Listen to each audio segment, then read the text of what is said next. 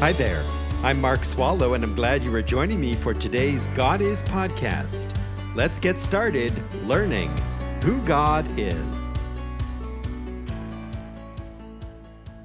Thank you for joining me today from wherever you are and by however you listen as we meet together coast to coast here in the United States and all the way around the world. Last time we learned about what we call the dominion mandate. The dominion mandate was given by God to both man and woman in Genesis chapter 1. This is God speaking in Genesis 1 verse 26. Then God said, "Let us make man in our image, according to our likeness, and let them rule over the fish of the sea, and over the birds of the sky, and over the cattle, and over all the earth, and over every creeping thing that creeps on the earth." Well, that word rule reflects the dominion mandate. Verses 27 and 28, God created man in his own image. In the image of God he created him. Male and female he created them. God blessed them, and God said to them, "Be fruitful and multiply, and fill the earth and subdue it, and rule over the fish of the sea, and over the birds of the sky, and over every living thing that moves on the earth." The word rule is there again, and the word subdue. Rule and subdue reflects the dominion mandate. Genesis 1 verses 26 through 28. Being succinct, to rule means to have dominion. In fact, in some English translations of the Bible, you will find the word dominion instead of rule. It can also be understood to mean to trample down or to master. To subdue is to bring into bondage or to conquer.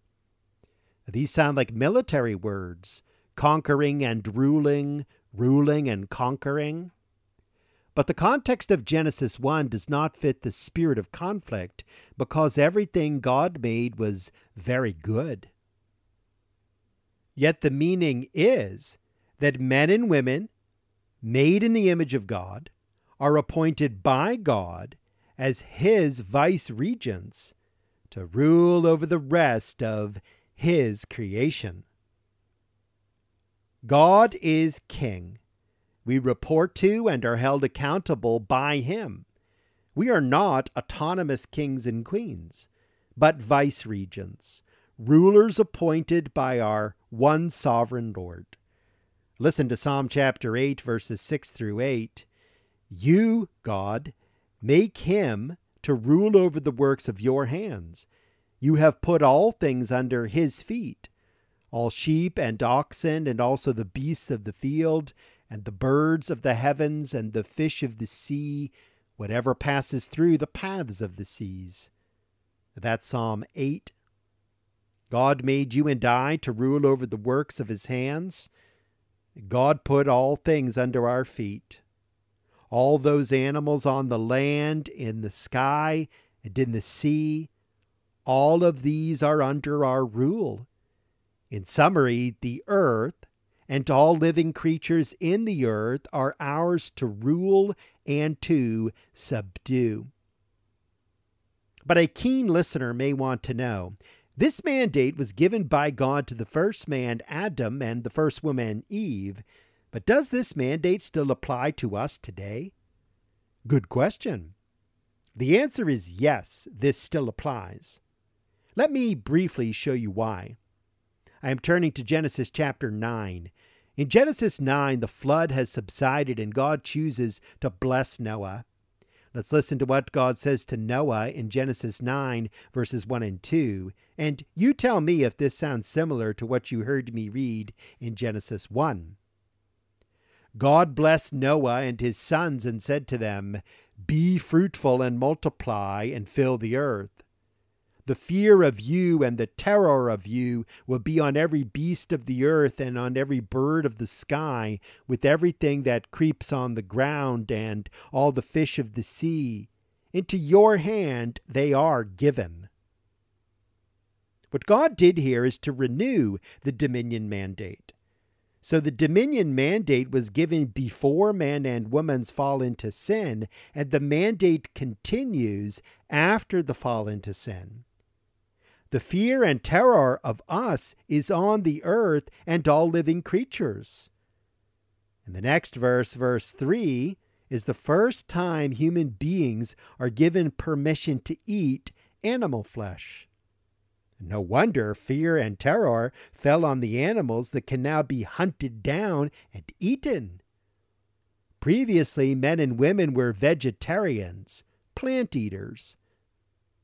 I hope this answers the question some of you may have had. We still have the dominion mandate. Okay, good. But what does this dominion to rule and subdue look like in practice? Can you give us something practical here to put our hands on, Swallow?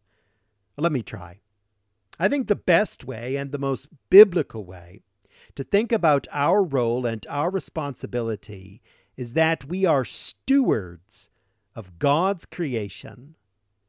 God has appointed us as caretakers of all that He has made. The Life Application Bible put it this way, and I like this. God was careful how He made this earth. We must not be careless about how we take care of it. I'll give that to you again. God was careful how He made this earth. We must not be careless about how we take care of it. Our friend Henry Morris put it this way: man is to care for the earth and its creatures, developing and utilizing the earth's resources, not to despoil and deplete them for selfish pleasure. Maybe I should give that to you again as well. We are to care for the earth and its creatures, developing and utilizing the earth's resources, not to despoil and deplete them for selfish pleasure. And that is exactly right. Here are some examples that flow through my mind, and I will get at the first one with a short, true story. Just the other day, I was standing on the sidewalk on a busy city street. I was waiting for some family members who were shopping, kind of in and out of some small shops.